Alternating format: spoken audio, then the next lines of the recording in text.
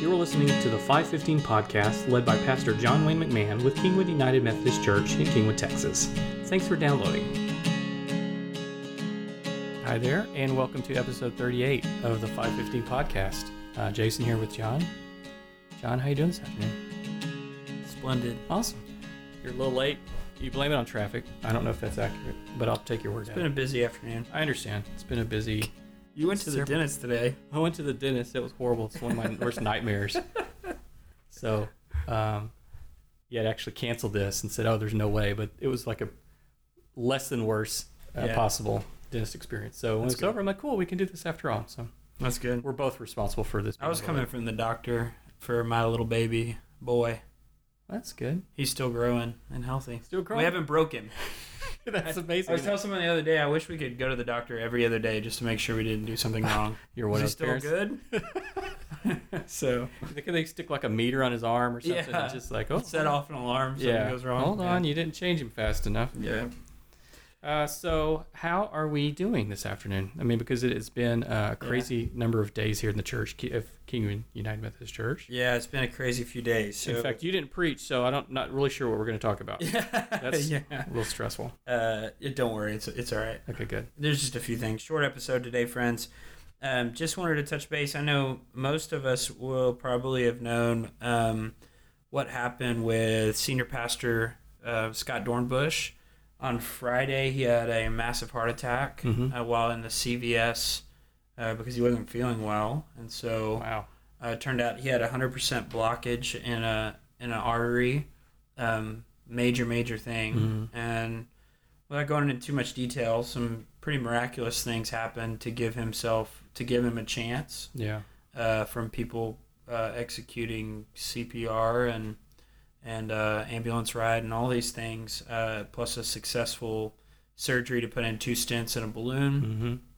And so he's been on major life support and in an induced coma for a couple days so that they could let his body recover. And the update that we have shared today is that the doctors and nurses have removed the heart pump completely, along with the blood pressure drips, and Scott's blood pressure is holding strong, and so that's a good thing.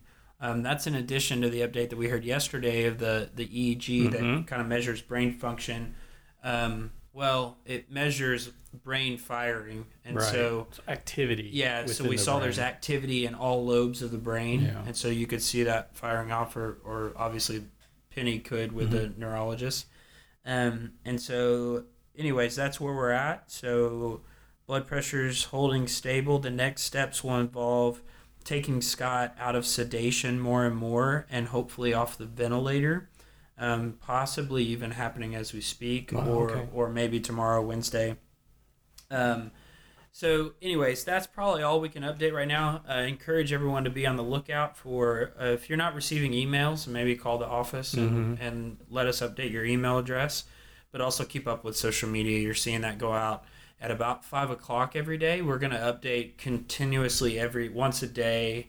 Unless any emergencies come up, we'll update then. But in the meantime, every day in the 5 o'clock hour, we'll send up an update of what's going on. There's not a lot happening like throughout the day. There's something happening every day, and so we're gonna go into that mode. We'll say before I forget that the family is being taken care of, and the right people are there supporting them, and so we're arranging. We're seeing about arranging them food if they need it or want it. Okay, yeah. But we're in communication with them all the time, and so. The church is facilitating that, and the Dornbushes are taken care of, and very, very appreciative of all the prayer that's gone out there and that's been lifted up from our people. And so I just want to acknowledge that for all of you that have been praying for the Dornbushes, for Penny and for Nathan and Nicholas, their boys, and for the rest of the family, and for the staff and the pastors of the church, because this has been a blow for us to walk through. Yeah. So I just appreciate all the prayers.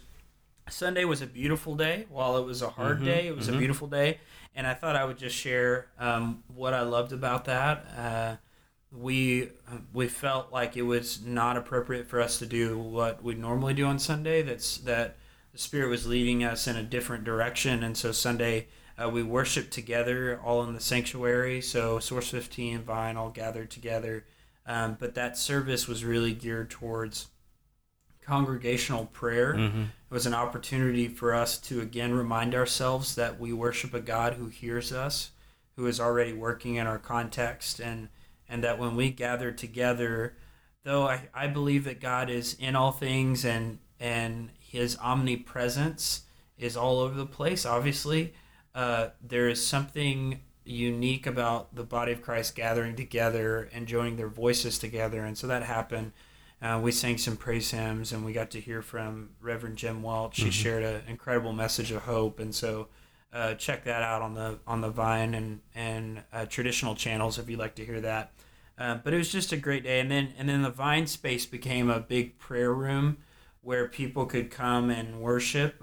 We had our friends Johnny and Brianna leading us in a time of worship throughout the morning, and then you could come and receive communion. And so people were praying like the whole morning, and just being together and encouraging one another. And that's in addition to round-the-clock prayer chapel that happened all weekend, and like just people coming up there throughout the night and like praying in the chapel. And so all of those things were, though the circumstances are challenging and difficult, and we still don't know what the future brings for Scott and how KUMC will respond to what's going on in front of us, but it was full of hope and God's presence, and I just want to celebrate that and update our listeners and things like that. It was definitely awe-inspiring.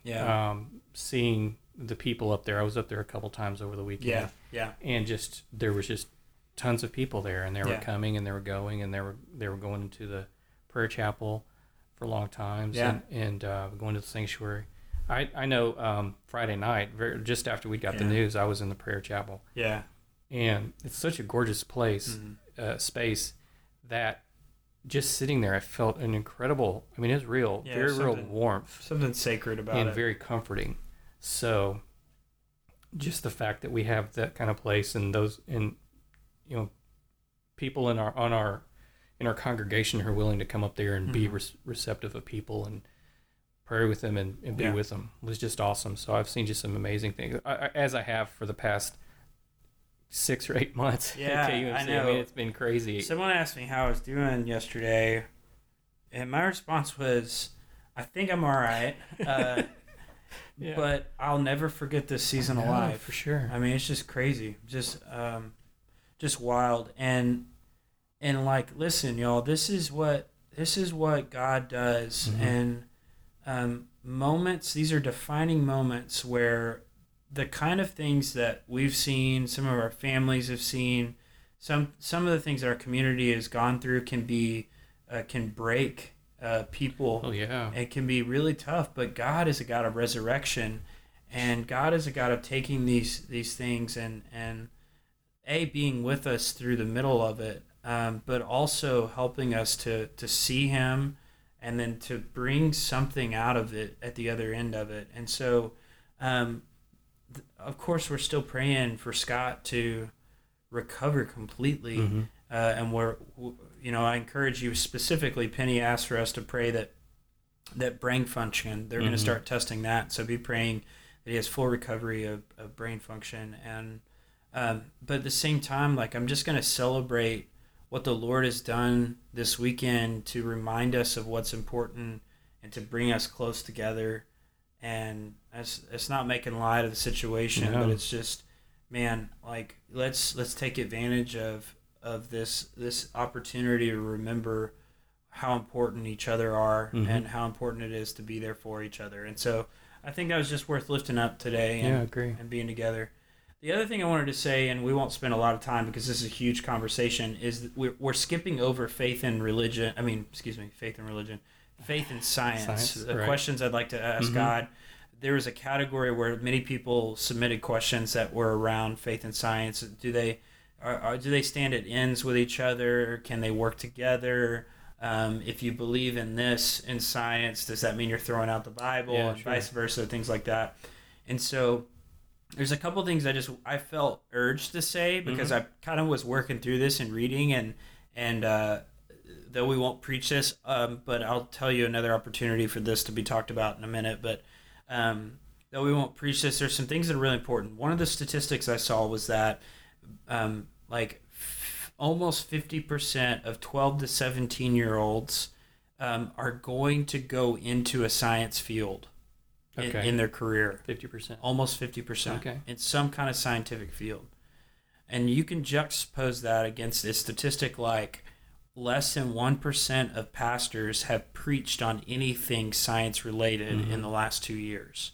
So think about that. Now, juxtapose that against the growing numbers of 20 to 30-year-olds that are leaving the faith. Those that have, the numbers are shocking.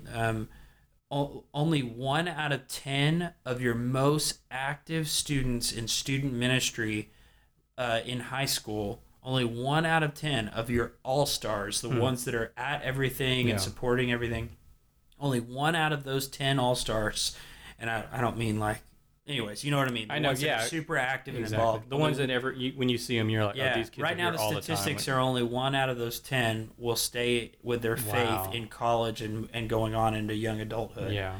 And so I wonder if there is something related to those statistics. And part of the reason that I think this topic is important is because though the adults and many adults didn't ask these questions, these came out of the student ministry, the science related questions.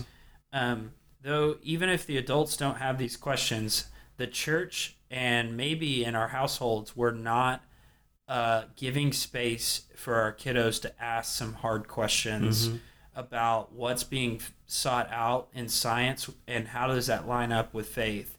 That's really important. And so there's so much we can get into with this. But the important thing is that what the Bible shows us and what the Bible teaches us does not have to be at ends with what we are finding in science. And I believe that all truth that is revealed is from God. The other thing is the scientism that's kind of around, not Scientology, but scientism, this kind of new atheism kind of movement. We call it scientism because it's kind of a faith within itself. They kind of throw stones at Christianity. That what they hold to is a faith within itself. Because a lot of science is held on probabilities. A lot of science is held on premises. Think about the scientific method. The scientific method, first of all, the steps that go into the scientific method are the same steps that academic scholars go through to help prove things from the Bible and in the Bible. So they don't have the corner on there.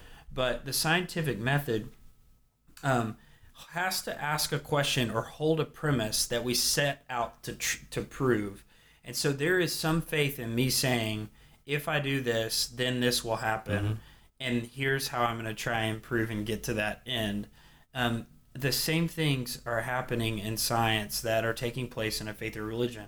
And if you hold to a belief that whatever is said over there, or we can't believe in any of that, or I believe in natural order or things like that, we are still in parts working in a way that is of faith. And so it's kind of unfair for one side to cast out the other.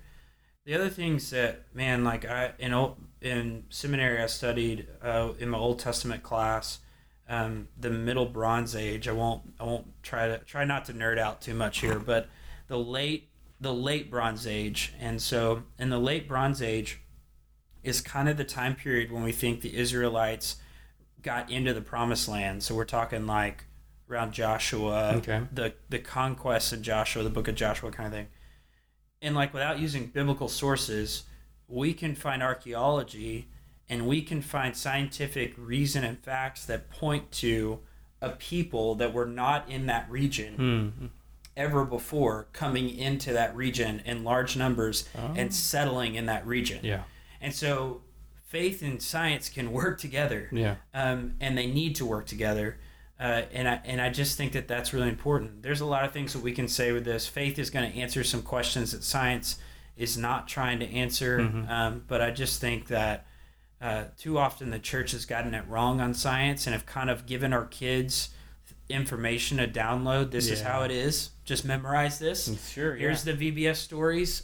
Don't ask any questions about the flood. Yeah. The flood's weird, y'all. And so just let's read the VBS Bible story of the flood. And the first time our kid asks us a question, we either A, don't know how to answer it, which I understand that, but or B, the worst thing we can do is shut down a question and not be able to like wrestle with that a little bit and what that looks like. There's a lot I could say about creation and young Earth and old Earth and the flood and stuff like that. I don't want to. We don't have time to get into that now. Yeah. But bottom line is, know that your kids care about these things, even if you don't, and allow them to ask these questions, because when they get to be 19 and leave the house, they're actually going to abandon the faith that wouldn't let them ask questions, because this other side is allowing them to wrestle with these things and ask big questions of what's true and real and what's out there. That's a good way to put that. Yeah? I like that a lot. Well, that was your faith and science talk. Oh, here's what I was going to say. Okay. This coming week, we're doing What's My Purpose? Like, why am I here? Why did God create me and us and humanity? That kind of big question. Then the next week, February 11th, in the Vine services at 9:40 and 11, there will be a live Q&A. We're going to have a software ready where you can simply text in an anonymous question. We'll have all the instructions on how to do this there. And so you can send in these questions, and I'm going to try and answer some of them. And we're just gonna kind of work through that. I'm envisioning like a game show, like Stump the Pastor. Yeah. And we're gonna have you in like a really bad leisure suit with one of those long microphones. Yeah. So I'm not gonna put myself out there to unprotected. Okay. So we're gonna have a moderator that's gonna help, but also I think that moderator is gonna help us speak into the questions a little bit if I miss something, or maybe ask a clarifying question. Things so like that. It's not like 1 versus 100 that. Going back to the game show metaphor, you're gonna have some backup there. I'm gonna have some power over the questions a little bit. That helps too. Well, not power over what you ask. Power what you say. Yeah. So, anyway, I think it's gonna be a very unique experience. As you can tell, I'm like chatty about it, so I'm a little nervous. I'm a little nervous and excited. Yeah, everything. It'll be good. But it's a great way to finish that series. So I hope you'll come and check that out, and maybe it'll be on the podcast. I hope it translates well. We'll see.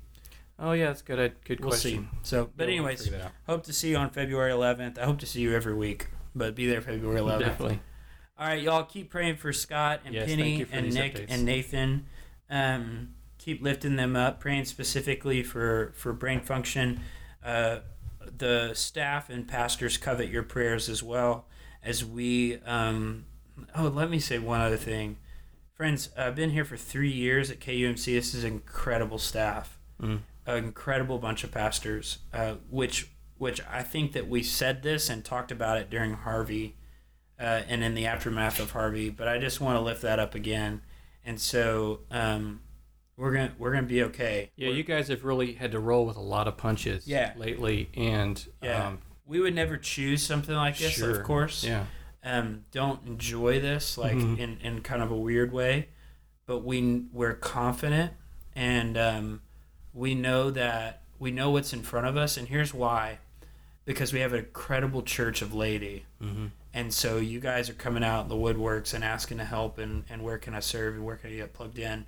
And so don't just say that, because we're going to probably put you in play. But I do mean that. Like, KUMC is going to still continue to chase after our mission and our vision of joining God and what he's doing in the world. And so just want to lift that up, but pray for the staff and the pastors, and in addition to the family. Awesome. Thank you so much. All right, friends. Love y'all. We'll talk to you next time. Take care.